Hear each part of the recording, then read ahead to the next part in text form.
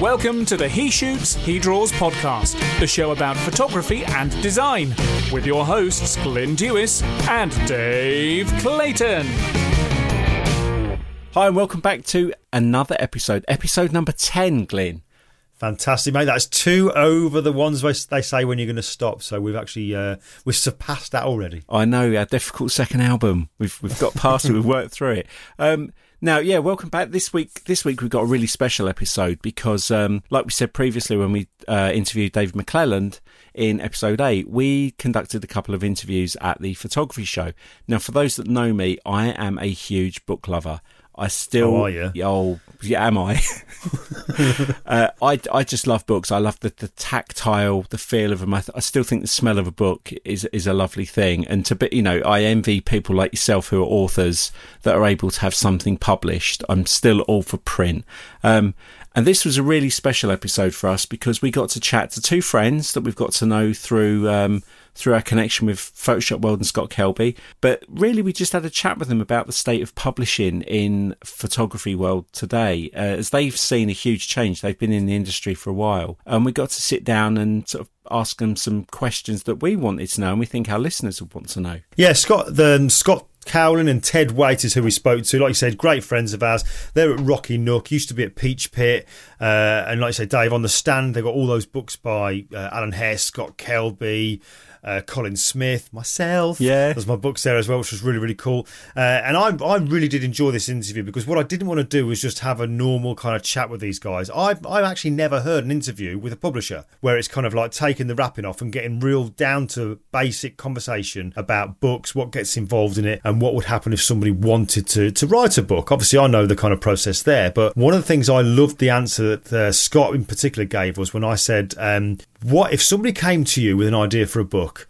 What would be an instant no? So you go from the point of hearing them, all of a sudden you just hear that you can just see their mouth moving because in your head you're saying, "No way, oh, yeah. Jose." I think this is a really, really good interview, mate, because it's real proper honest talking. Yep. So let's jump into the interview. We had this in our hotel room once again, our favourite interview place. This was at the NEC Birmingham during the photography show. This is the interview with Rocky Nooks, Scott Cowlin, and Ted Waite. All right, okay, so we've obviously said in previous episodes that this whole podcast has been born out of conversations that Dave and me have had when we've been travelling, so we thought we'd record them. And as it happens, at the moment we're recording this, we are actually in, although I haven't travelled that far. No. The people who we've got with us have, but we are actually at the photography show at the Birmingham NEC, and we are currently in our hotel room. But like I said, we're not alone. We have 2 guys with us. So we're going to hand you over to those guys just to kind of say who they are. So we've got guys called Scott and Ted. So Scott, over to you. Who are you? I'm Scott Cowlin. I am the publisher at Rocky Nook. We publish books on photography. I've been doing this for 18 years, something like that. I used to work over at Pearson with Peach Pit, and we published a lot of books with Scott Kelby and all sorts of folks over there, Classroom of Books, and many books that you've seen on the market. About 3 years ago, I got the opportunity to come over and be a partner and take over running of Rocky Nook, who you may have heard of. We've published... Yeah, I have. Yeah. We've published a book by somebody in this room, as well as another new one coming up in the fall. Nice. And Lindsay Adler and Scott Kelby is gracious enough to come work with us there, and David Duchemin and all sorts of great books, and we love what we do. I've been doing it for 18 years, and when I came over to start running Rocky Nook, I brought my partner in crime, Mr. Ted Waite. Over there. Hi, I'm Ted Waite. I'm associate publisher at Rocky Nook, and like Scott said, we came over maybe about 3 years ago, and publishing a number of great books and great authors, and we have about 7 people. We have exactly 7 people working at Rocky Nook, and we publish around 30 books a year. Okay, I don't know if we said, but did you say exactly where you're based as well? Just outside of San Francisco, just over the Golden Gate Bridge. Very nice. You don't see many pictures of that, do you? So Dave, we kind of thought it'd be great to have a chat with Scott and Ted, who are friends of ours, obviously, because I've certainly never heard an interview with Scott or Ted, and I've never heard an interview with publishers. No. So I kind of wanted to get it out there, things that we've spoken about. Yeah. do's, don'ts about, because, you know, books is obviously extremely popular. So I wanted to just kind of kick it off with Scott. All right. So if somebody, Joe Public, who was a photographer or a designer, had an idea, they think they had an idea for a book, is there anything that when they started to speak to you, let's say while you're on your Rocky Nook stand here at the photography show, if they spoke to you within a few minutes, you know, instantly, no. Is there anything that you kind of like have a guideline of that ain't going to work? Well, we get, probably the biggest no for us is we do educational photography books. And everybody went on a fantastic trip to India or Hawaii and took amazing photos, and they're beautiful. But that's not the kind of book we do. So that's pretty much an instant. We don't do coffee table type books. There's a rare exception to that, but for the most part, that's a no. But otherwise, it's like any product, really. It's what makes it unique. You know, is it the first book on a topic? Is it the best book on a topic? Is it a different way? You know, is it just a fabulous idea? And what makes it different? When you put out any product, you know, what's your differentiating factor? How is it better than any book on the market that's out there? Or, you know, unless it's, you know, sometimes it's popularity driven. You have a really good following. You have those kind of things. But even then, it still needs to be a great idea and offer value to the reader. You know, what's going to really benefit them and teach them to do something better. You know, because you could have the largest Instagram following in the world, but if the advice you're giving is something, you know, that's a blog post and not actionable, then it's not going to be a good product in the end. Do you ever get like an aggregate of, you find people coming with these ideas and then you both go away and think, actually, kind of what that guy wanted and what that guy wanted would actually make a great book if we put that together? Are you then in a position where you have to think, okay, we've got now we've got a good idea, but we don't have an author? What's the challenge then for you two of finding the right author? I mean, sometimes it is actually ideas that have sat there for years, and you're waiting to find that person, either somebody you meet or somebody you hear about. Sometimes, you know, we've Ted and I together have been in publishing for over 30 years. So we know a lot of people. So sometimes we'll go out and find, it's like, oh, that's a perfect idea if we go get that person over there. Or we just put it in the file and wait till we meet that right person. Yeah, we have a really large Google Doc of ideas, authors we'd like to work with who the timing isn't right, or, you know, it just is not all coming together. But we do have, and, you know, one of the great reasons that we come to these shows is not only to speak with friends and authors in their hotel rooms, but to, you know, speak with all these attendees, these 20 and 30,000 attendees who come in, and they help us understand what they're looking for. You know, certain topics, certain technologies, certain maybe people we haven't yet heard of. So it keeps us, you know, fresh and informed. And then that we take that we collect notes and we take that back home and we start talking with everyone back at home and we say, you know, what came out of this show? That could be a new idea. What could be an idea that we were trying to follow up on from before? And you know, what succeeded and what maybe failed. And, you know, it's interesting at this show too versus other shows in the US, what different books perform, you know, they sell differently in different spaces. And that's been really interesting to follow. So you do the Enthusiast Guide range, which is now 3 years old. 2 years old. So what was the germ for that? Because that was probably one of the earliest titles you did from coming over to Rocky Nook, and now that's got, I think, what, 9 or 10 this year. Of which one, a few actually, by Alan Hess, who we all know. Alan is interviewed on this podcast, which has done very well actually, hasn't it? This that particular episode. Yeah. No pressure. No pressure, guys. Come on. I mean, I think, you know, we look at books in a lot of different ways, you know, and one of the ways is sort of learning level or what stage you are in photography. And we didn't really, when you look at, you know, objectively look at Rocky Nook's list, we had many more books at the high end than we did at the low beginner end. And so we were looking for a series that was cost effective, and something that you could just dive into if you were a beginner and you wanted to dive into a certain topic, or maybe you've got the basics of exposure and composition, and I really want to start taking portraits because I'm a landscape photographer and I don't really know much about that. Then you could dive into that. Or I've never taken night photos, or I don't know HDR or those kind of things, and I just want to dive deep into those topics. So they're affordable and they're bite sized, so you can jump in and learn. Each of those books is learn 50 things about this, and so each one is 4 to 6 pages. It's really quick just to jump in on a train ride or whatever your commute. You can learn one little thing and then move on to the next thing. Yeah, the format's really nice as well. I mean, it's one of my the ones that I've got. I do like the layout and the format of them because, like you say, there are those kind of bite-sized little mini projects. And then you started the How Do I Do That series, which you've now done Photoshop and Lightroom. And again, that kind of book, that recipe style book that you'd worked on with Scott at Peach Pit, which was the digital photography guide, that same kind of size and single page things. The feedback I've got from those books has been they love that quick, how do I do that thing? Pick it up, go to the book. There's that one page solution to it. And they say, have you found that still a popular style? I think that's really popular because it's not even that you didn't know it, it's a reminder. Yeah. Oh yeah, I can do that. Like, oh, I remember that. That's really handy. Yeah. Or, oh, I never thought of that. I do this all the time.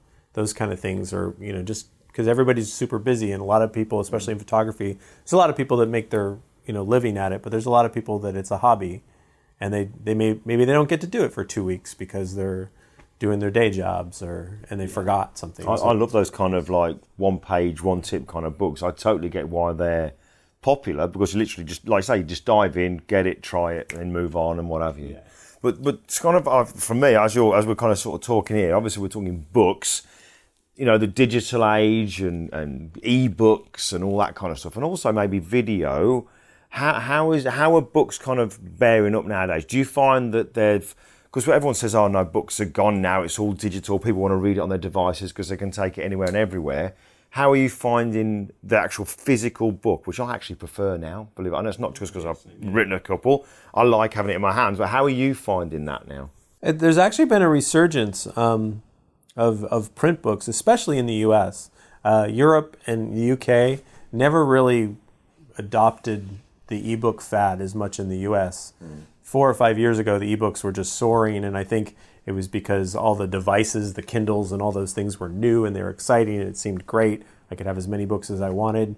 And people were less online, and I think there's just a general move in society to sort of want to unplug, and when you're learning, just be away from a device and off that device and doing something physical. And then there's just the pure joy of a book. I mean, we pride ourselves in making beautifully crafted books. So when you pick it up, it feels good and it looks good, and we turn the pages, and it's a nice thing to have. It's an artifact. It's like you want to keep it around. I can't sign ebooks either.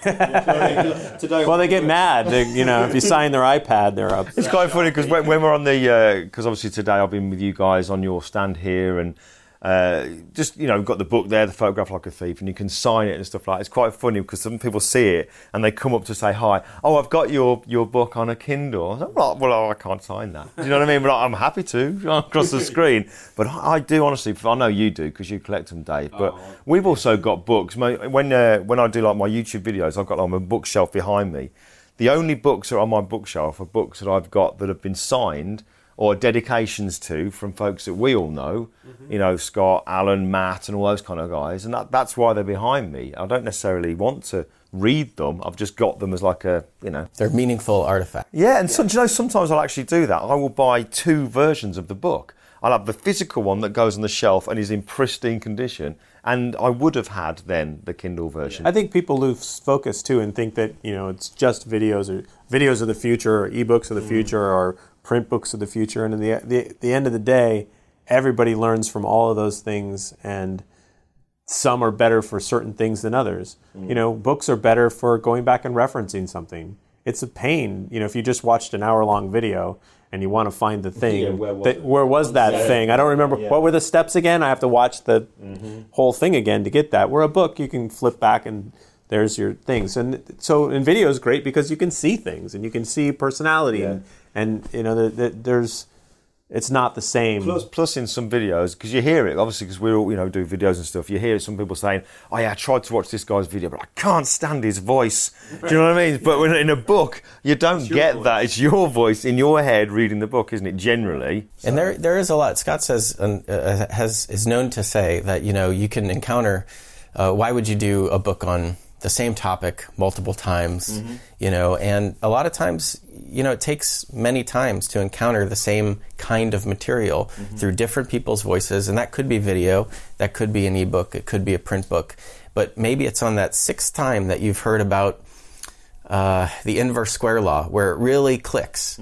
And it's not necessarily because this is the time that it was explained the best for you, but all of those 5 times before all come together and it does finally click. And maybe it was a combination of seeing it in video, seeing it, you know, reading it in a book, and it finally works. So, you know, that can be an argument for different formats of learning, as well as, you know, repeating, if you will, you know, subject matter.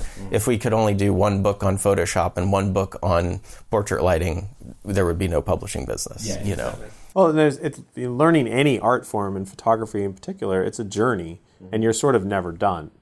Even if you've been doing it for your whole life, there's still things you can learn, and it may take a long time for certain things to click and really resonate with you. So, yeah, people buy things on the same topic all the time. Yeah, cool. Yeah. What do you do if you get a somebody who's, like, let's say, a great designer or great photographer, and they've definitely got content that would make a great book? What do you do if they just can't write? And I don't mean physically don't know the alphabet or anything, but they just cannot write and string a sentence that would be legible for somebody to follow. What do you do about that? Well, Scott, jump in anytime, please. But I would say, you know, sometimes that might be a sign of something else, which is that they're not always maybe a great teacher. Maybe they're attracted to photography in this particular example because they're very visual, and that's how they communicate best. A lot of, you know, the best authors, of course, communicate both visually and with words, and you know, we tend to say a book is going to do its best when the photography is top notch, when the teaching is there, when that photographer likes to teach on that subject, and people look to that person to learn that subject. And then, of course, kind of a third leg of that stool is you know, kind of following for popularity, because of, you know, marketing is a real partnership between the publisher and the author. But if you have all of those three going well together, then you really have something that can be a success. If somebody has trouble writing, a lot of times people will come to us and say, I can't write my way out of a paper bag. They actually can. You know, they do write blogs, and they're fine. They just think of a book as this elevated, serious thing. It doesn't have to be that way. They can keep their voice. Yeah. We can help them with editors and, you know, developmental editors, which help them craft ideas, and then copy editors who help them actually, you know, word by word, you know, convey a message. Proofreaders. We have multiple layers of wordsmiths. But, you know, sometimes it is true. If somebody does not want to write, or they truly can't write, then that can be the time to say, you know, it's great to meet you. And, you know, just wish everybody well. Yeah, get your coat. But I think a common misconception, I think, with what a publisher does, there's a lot of value that publishers provide outside of, we're not just printers or booksellers or those kind of things, but, you know, when you work with somebody like Ted, you're getting 18 years of experience of creating great books and knowing all of those different things, and can coax the best out of you. And, you know, the real give and take between an editor and an author is what makes a book usually great. A lot of things I always say, like, if we talk about a book today and we agree, like, this is what the book's going to be, and if 6 months and it's gone through this process of you writing and the editor looking at it, it's the same book, it's probably not very good. Just like any creative process, you know, if it's going to change as you go, because you're going to be learning as you go, and the give and take between, have you thought about this? What about that? If you change this, you know what, you didn't explain this at all. You just threw out this term and you never explained it before. And you got to do that. That's what creating a book is about, and having that give and take with an author and an editor that's a really great thing. And finding that match is what, that's what one of the services that publishers provide. Because one of the instances, I won't name the person, I won't name the publisher, but I was aware of, there was a situation where somebody had a book deal, it felt like a book needed to be written around this person, and the person was very much, you work it out. The people in the room will work out in a minute, and I'm not shaming the guy. It's just that I knew of the situation where a book needed to be written. The guy couldn't write the book. It actually took a little bit longer to get the book out because he ended up having to basically talk the book and have it transcribed, which made it take. And honestly, that's not the worst thing. Yeah. But in the end, I mean, the book turned out to be fine. It took a little bit longer. But the book turned out fine, and it was just interesting to hear that the book was still able to be made, even though the guy couldn't write it, but he could talk about it, and it transcribed and then turned into the end result. If we've gotten to a point like that, our job is to vet people, and really the thing that Ted said about teaching, if you can't teach in what we do, then there's probably not going to be a book there. If you don't have an idea that you want to convey, whether you can write it out on a piece of paper, there's other ways to solve that problem. They can speak, if they can speak well, and that can be transcribed, and then an editor can work with them to craft sentences that make it all make sense. But, they really need to be able to have a great idea to teach and have something to offer to the reader, because in the end, that's what they're buying. They want to be better at what they're doing. Yeah. So if you can talk about being better, then that's a solution. But 9 times out of 10, if we've gotten to a time where we've signed a contract, that person's going to be able to. Yeah, and I've said to people before, because I've come into teaching quite late in my life, is I've always had an ability to do something. Only recently have I become a teacher of it. But then when people have been, oh, you should write a book. Oh, you should write a book. And it sounds great, but doing, teaching and writing are 3 really big, and like we just said, is someone could be great at something, they might be able to convey it in a teaching method, but that may still not transfer to a book. So it's... Yeah, I actually talked to my daughter about that a lot, in that once that's the true level of mastery of something is when you can teach it. Yeah. Because we were talking about some math stuff the other day, and I was like, you should teach your mom how to do that, and that idea, like once you have the ability to teach somebody what you're doing, then you're a master. Yeah. And if you can truly convey that knowledge, then you can write a book. Yeah. You can teach, you can do whatever. Yeah. Because that's what it's all about. Like you transferring your knowledge from one person to the other. And that's the thing I found that I've probably been doing longer than I realised, because I like talking about what I do. I like explaining what I do, and I like to see other people achieving what I do, because I think it's a sharing process.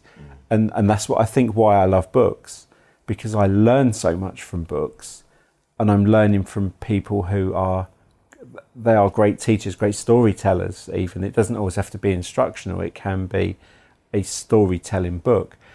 One of the other things that I've noticed in the last couple of years, that speaking to authors, they've said, is obviously for you guys with educational, maybe less so with cameras, but with software changing so quickly now, how much of an impact does that have on what you're planning when you be like, oh, we want this great book on such and such, or this camera, then all of a sudden, boom. Well, even something like the Creative Cloud now, when we have things like Photoshop, whereas before we'd wait maybe 18 months for an update.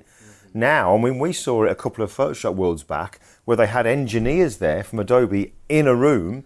People were going in and saying, oh, this and this. The guys were coding it, bang, and it was going across the Creative Cloud, and people were getting it. Yeah. So as somebody, I mean, I know when it comes to me doing the things that I have written in the certainly Photograph Like a Thief, and in the next book that we're doing, Photoshop Toolbox, due out with great covers, I try and write it. Although obviously you've got to include the new technology in there, the new things that have been put in. I'm also thinking I want this to have a little bit more of longevity. So how can I write it in a way that's always going to be relevant, for a bit longer than maybe, well, I don't know, a year.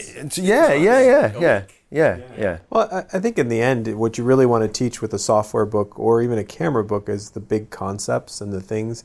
And you really can't, if you're trying to write a book that covers every feature these days and be exhaustive, you can't do it because, and to be honest, a lot of the things that they do, like they'll make Photoshop faster, or the catalog loads faster, and it's a new version. Well, that's not really relevant to a book, right? It just happens. Or the exposure slider works better.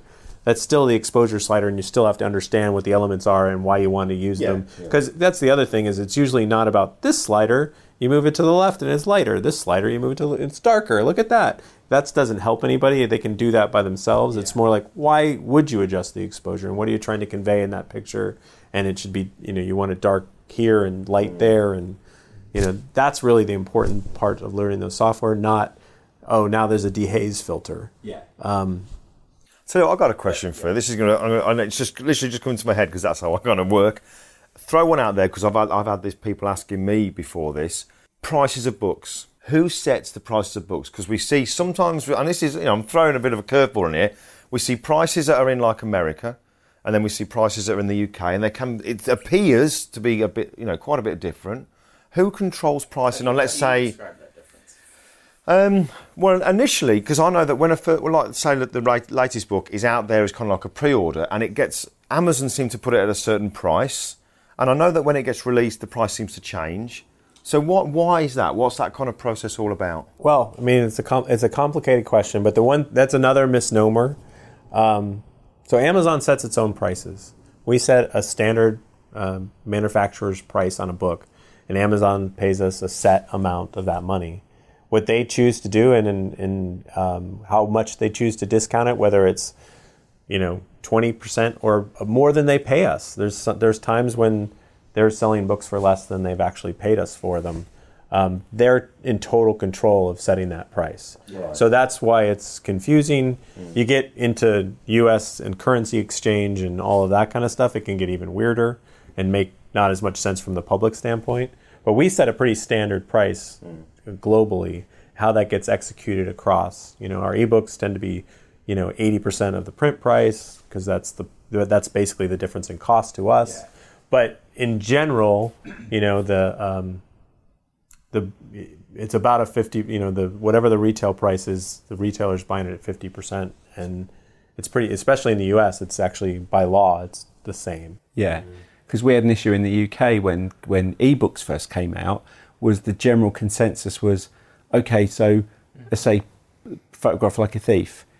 The author's written it, it's gone off to manufacturing, it's been printed, there's a whole process, there's a cost involved. So by the time that book lands in a shop and I'm paying, say, $40 for it, you feel like you're paying for that manufacturing process and the thing. Whereas a lot of people were on the Kindle side was, well, surely I should just get the Kindle for like $10 because all the manufacturing is taken away. But the thing in the UK that hit a lot of people was, bizarrely, we don't pay VAT on books, but we pay VAT on Kindle books. Right. So all the books in Kindle were 20. A lot of times it's considered software because it's digital.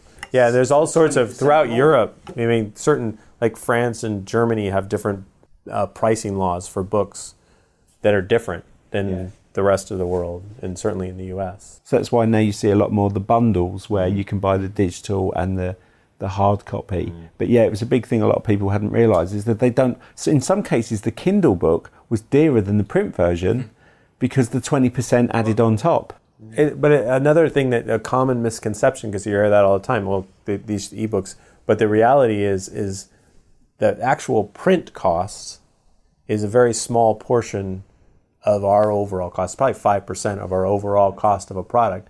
And all this stuff that Ted talked about before is the editing and the design and the copywriting. I mean, you're talking about, some of these books are, 50 to 100,000 words, and, there's multiple designs and images and all that kind of stuff. All the costs and that editorial process that goes into that is where you're getting the value, because somebody has vetted it for you. Yeah. Somebody has gone through that process of said, you know what, Glenn, in step 3, you didn't explain how to do X, Y, and Z. And that process, you see it, and if it doesn't go through that, then it's not as good of a product, and you're getting that vetting. I feel it as I feel quite weird saying it, as an author. Do you know what I mean? I feel that, like, certainly working with you guys, when we kind of come up with the idea for a book, I know that the follow-up emails I get from yourself, Ted, it's like, right, now this is your team, and we do like an intro to the team and talk, and we do like a Skype thing, and that for me is like, that was a big eye-opener for me, because it's like, wow, it was a whole process. You are led through it. What I like about working with you, and I'm not saying this because, we're friends and I do books with you, is the fact that when I was writing before, I would send it off to a member of the team. Okay, this is obviously not with Rocky Nook, but I'd send it off to a member of the team. And when it came back, that first initial proofread, the whole sentence structure, when I read it back, it didn't feel like me. It didn't sound like me. And whereas I find with you guys, when I send it into Rocky Nook, there are plenty of spelling errors and grammatical errors, but when I read it back, it still sounds like me, and that's what I love about it. It's almost like the ums and the ahs are all left in there. That's what I really like. So is that a conscious effort that you guys have made of a difference, so that the voice of the author is coming out, as opposed to it sounding like a generic author that anybody could have written it? It just so happens to have that photographer's work in it. Yeah, we definitely respect the author's voice, and there are different levels of editing that one can have, and that should be part of the conversation up front, which is, hey, this is really important to me. It's really important to my audience that I retain my voice, and so please, clean it up a little, but please, help me stay me.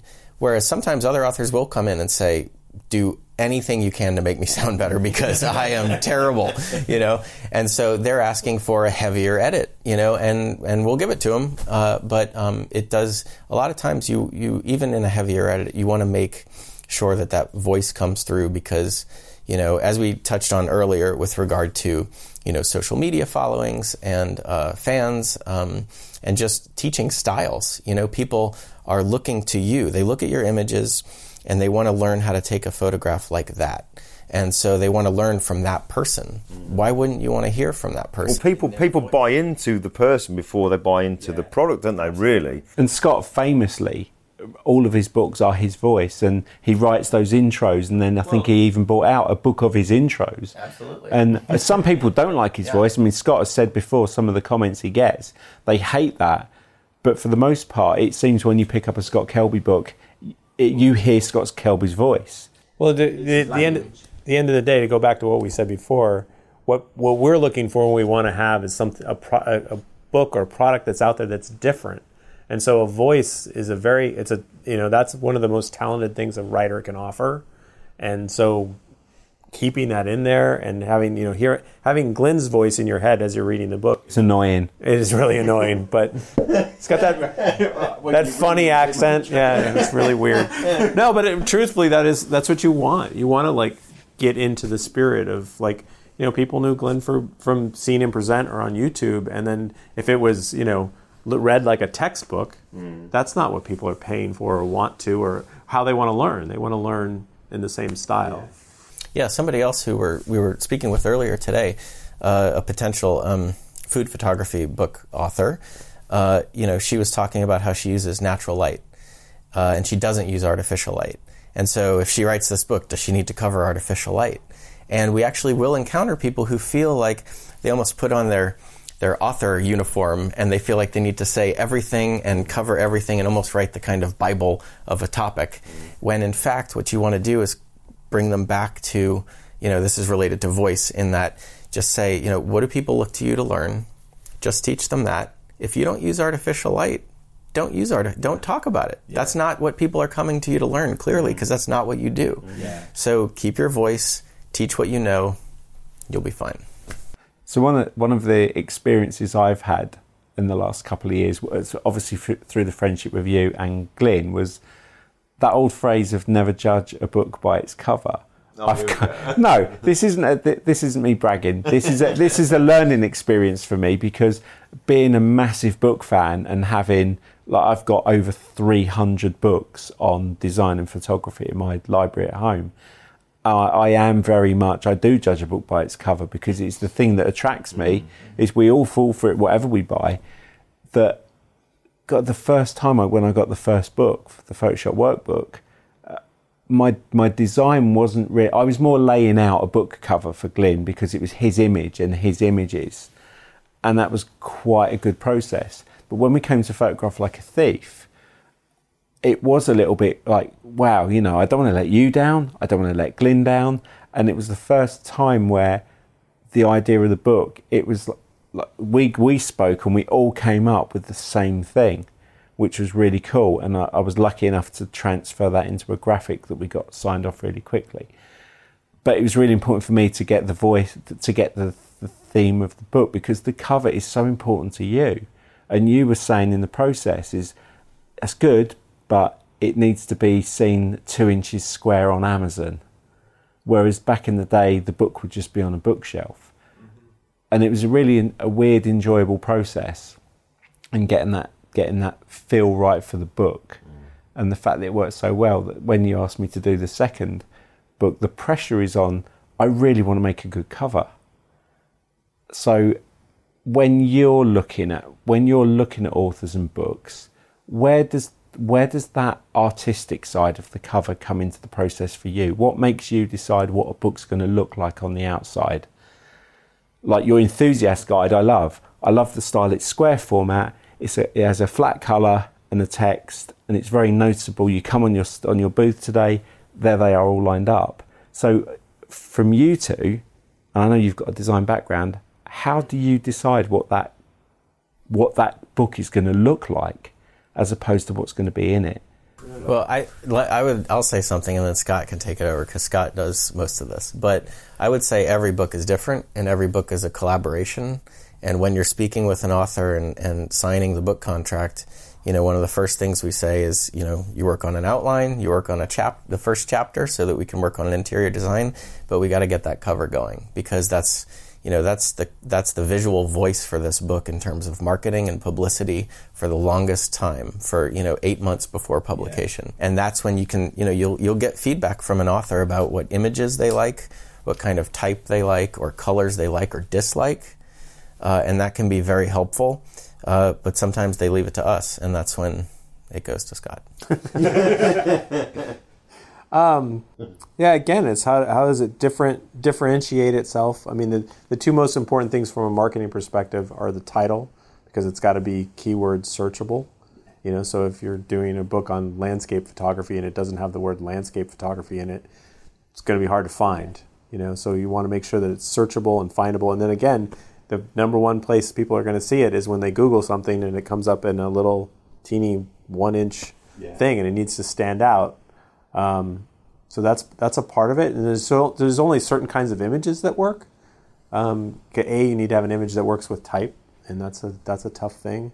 And it needs to work small as well as big, and then when you get it, it needs to really pop. The enthusiast guides, we were really trying to create something that was different and more modern, and didn't look like a manual. Yeah. They were fun and they're eye-catchy and they're more modern and big type and sort of vibrant. The image was a component of the design, but it wasn't the main thing that sold the design. Yeah. Right, because and again, a lot of books, it can be, photography books, it can be fairly obvious. If you do a food photography book, you're going to put food on the cover, and pets will pet. If you're doing a pet photography book, get too risky. But is it one pet or is it 100 pets, or how are you going to handle it in type and and what kind of feel? I mean, because it's not just for us, it's not just the cover. At the end of the day, it's going to be, what kind of paper is it going to be printed on? Yeah. Is it going to be matte, or is it going to be glossy? Is it going to have a hard cover, a soft cover? Is, what kind of thing? What's going to make it stand out and make it a valuable thing that people are going to be attracted to? Because it still does have to be an attractive product at the end of the day. Yeah. And the judging the book by the cover works both ways, because I've seen books that have had god awful covers. It was like it was the last thing they thought of, and it's been a shame because I've not picked the book up, and then much later on someone said, "Oh, the book you should get is this," and Are you sure? And I've gone back to the book. The content inside's been killer, but the cover just looked like their niece had to do it at the 11th hour. And then obviously the whole thing of an amazing cover and shitty content, or poorly laid out content that wouldn't come from you or necessarily Peach Pit, but there are other places where you pick a book up and it's... Yeah, it can be a real letdown. Yeah. Well, I think that's part of, like, going back to the people are moving back to more physical books. Part of that wanting that physical book is they want an artifact that they feel good having, and it looks good on their bookshelves, and they like picking it up, and they like reading it, and it's attractive. We picked that book up today, didn't we? The dog one. Yeah. And we were admiring the linen. I was just going to remark on that, yeah. Indented text on the back. Over to see it later. But that's just because we're geeks, Dave, really, when it comes to And I am. I'm very much... I pick the paper up and I like the... Sometimes people will pick up one of our covers, like the scuff-resistant matte lamb, just to throw out an industry term. And it just has that... It almost has that rubbery feel to it on the cover. And people pick it up and they just... Some people, it feels like nails on a chalkboard. They really don't like it. But most people pick it up and they go, oh, this is so nice. I like the folded insert in the front and back cover. Flaps, because, the flaps makes it just... I don't know. It gives it a little bit of some heft. Yeah. The old book selling term is... They say a book has a nice hand. And so when you pick it up... I remember when you got your first...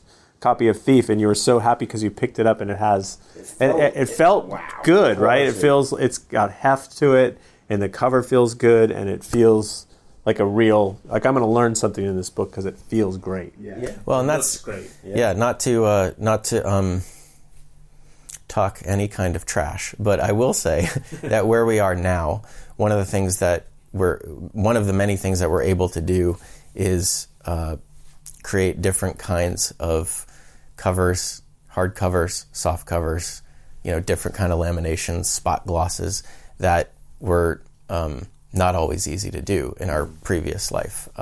So that's been really gratifying to be able to create something with you and have you get it in the mail and be really impressed, Pleased as punch when that turned up, I really Well, I remember when your first book came out and I contacted the guys because we got I think I got a copy straight out the factory with no cover sent over so that Glyn could have it I think it was for Christmas. And I ended up getting a cover made and getting it bound and posted it to him, and it got delivered to his house and he didn't even bother opening the package. And I'm like, Glyn, have you had a package? Yeah, I think so. Yeah, go and open it, because he had no idea he was going to get the book. And just the reaction, and we met up soon after, and just like holding that book and the feel and the weight. It is a great feeling. I mean, I kind of like, when you've got a book out there, it's bizarre how when you have a book, and you know this because obviously the amount of authors you work with and stuff, but you can go from, say, 11:59 p.m. on Monday night, your book isn't out. At 12:01 a.m. your book's out. You're perceived completely different. I don't know any more. But because you've got a book out, it's like, oh, you've got a book out? And also, do you know what I find as well is that people, when you say, oh, yeah, I've got a book, I seem to find this nowadays. People go, oh, right, okay. Oh, you've got a book. And they kind of assume you self-published. The minute you say you've got a publisher, they're like, boom, you're up here. You're on another level. Do you know what I mean? Yeah. You are like, wow, you've got a publisher. And then they say, oh, how much did you pay them to do the book? And it's like, no, it's not like that. Do you know what I mean? This is a two-way thing. We're working together on it. I actually get paid for doing the book. They pay you for doing the book? It's like, wow. Well, I mean, people don't understand. Yeah, it's when you're a published author by a major publisher, somebody's made a big investment in you. Yeah. All those things, the print run, the design, all that stuff, and just running a company, that has a lot of cost that goes into that. And we, like Ted said, we say we make 30 bets a year. So we're picking 30 people of all the people in the world to do books with. We do 30 a year. So with that in mind then, is when you've got those, you're taking some gambles where you're maybe bringing in a new author or bringing in a new subject. Have you had a situation in your past where you've thought you've had a surefire winner and it wasn't?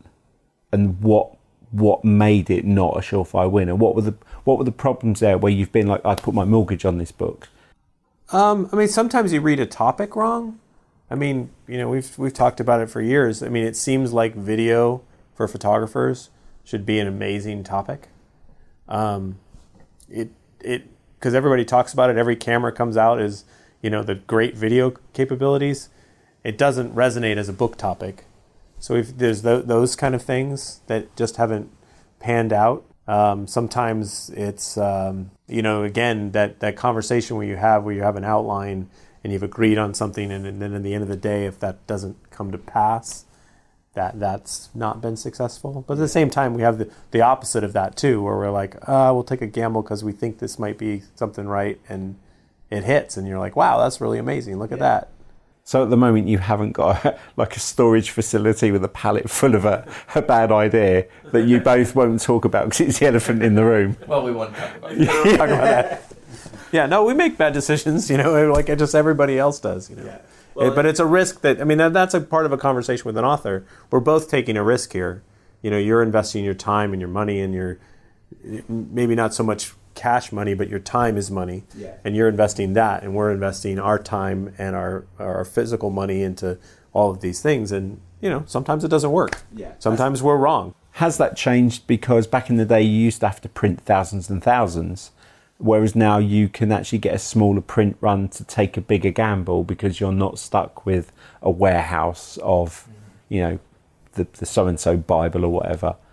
I would say it's changed a bit in that regard, but you can't have it both ways. So as Scott was saying earlier, most of the cost is not in the printing, in developing a book. So you can hedge your bet a little bit by not printing quite as many, but in for a penny, in for a pound, you're well into the project, and so that's not going to save you if the book isn't going to work out. The money's been spent at the beginning part. The print is the final. Final part. And that's why you really want those early conversations to be fruitful, clear, and setting the right expectations, between the publisher, and the author. And what's one of our corporate goals, right, is to be as transparent as possible. Yeah. We want everybody to know, sort of how the whole thing works, and that we're as clear up front as early as possible, so that we're all getting the best experience possible. So where can people find more out about Rocky Nook? Good old RockyNook.com. We tried to make it tricky. Yeah. and the same on social media, Rocky Nook. Twitter's at Rocky Nook with an underscore on between the Nook. Yeah. We're on Instagram. But yeah, if you just search for Rocky Nook, we're probably the only one. You might find a park in Santa Barbara or a town in Massachusetts. And if anybody had an idea for a book, how would they get in contact with you? How would they kind of... What do they need to think about before they contact you? After this episode, you go and get... Right. Everyone wants, I got a book. The best place to start, actually, is on the bottom of our website, there's a little link that says Write For Us. And in there, we have sort of a set of sort of standard questions. It's a good place to start, help you think through your idea and sort of what we're looking for in the end of the day. And then, come talk to us. And they should sign up for your newsletter, because you have some very good deals on your books. We always have deals, and we have a new newsletter coming that's going to have new content and some videos and all sorts of things coming soon. Right, well, I think we're done. We've got some good content out there, haven't we? We've got some good content. Right, we've done it. Brilliant. There you go, the first interview with Scott and Ted. And we want to thank you for sponsoring the podcast as well, because we do appreciate the support you've given us. And people have come up today and gone, where's my book I won? It's at home, it's on my desk, I haven't sent it. But thank you for your support on the podcast and the fact you've made books available for us to give away as prizes as well. We'd like to be back on the 200th episode. You will be. Okay. Pressure. Hey, actually, this we've kind of gone beyond that point of when people average out and they stop. Yeah, number 8 is the one where congratulations. you got to get past number 8. But no, thank you very much for joining us, because it is late in the evening. Come on, guys. Thanks. Cheers. Okay, so huge thanks to Scott and Ted for giving us their time whilst we're at the photography show. It was a manic few days, so I think just like with David, they came into our room really late. And bearing in mind, we were staying at the Crowne Plaza, and then once they left, they had to walk back to the Hilton in sub-zero temperatures, which was quite a walk around the lake. So Scott and Ted, thank you so much for your time. I think it was brilliant, a real kind of under the covers kind of talk about just what goes into it and what they would expect, what they don't like, what they do like, and just a good insight from a publisher's point of view. Yeah, and they're great sponsors of the show. We'd like to thank them again for that. And again, they've donated some books as prizes. So once again, if you could leave us a comment on iTunes, we'd really appreciate it. And we're going to pick a couple of winners. I think we've got 3 winners to pick this week. We got a little bit behind because we've been away. So we've got 3 winners. So it's 3 books that they've kindly donated. So leave a review, listen to episode 11, and we'll be announcing the winners on the show. So if you hear your name, you're going to need to contact us and we'll sort out getting a book to you. But yeah, thank you so much again for joining us. We hope you enjoyed the interview. We've got more to come. I'm going to be on the road soon, so I'm going to be picking up some more interviews. But yeah, thanks again for listening, and we'll catch you on the next episode. You will do. See you later. See you later. Today's episode was sponsored by Rocky Nook, publishers of great photography books by authors such as Scott Kelby, Alan Hess, and our very own Glyn Dewis. For your chance to win a free book, just leave us a comment, but make it a good one. Or we'll change it.